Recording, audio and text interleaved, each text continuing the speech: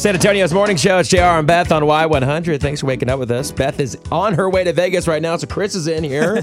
We're doing our Thursday 3. It's our top songs of the week. We'll kick it off with, I think, would be Beth's pick if she was here today. Of course. It was her first dance at her wedding. Here was. No doubt in my mind, she's the reason I'm alive. And I wasn't always spiritual. Oh, but one thing's for sure. How could I not have faith in the God that created her? My Miracle, Brad Paisley right there. Love that song. All right, Chris, what do you got? So I went with Thomas Rhett. He just released a new one. We talked about it in the Music City Minute. It's going to be on his new album. It's coming out Center Point Road on May the 31st, but it's going to be the next single he's going to release, and it's called That Old Truck. I broke up in it.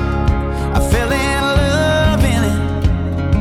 Made a lifetime full of memories on a half tank of gasoline.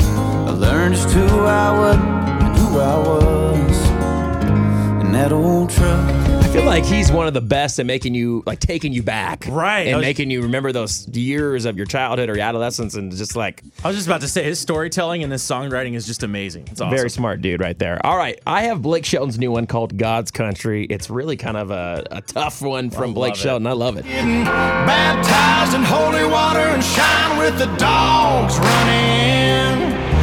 Saved by the sound of a pin found Dixie whistle in the wind. That'll get you heaven bound. The devil went down to Georgia, but he didn't stick around. This is God's country.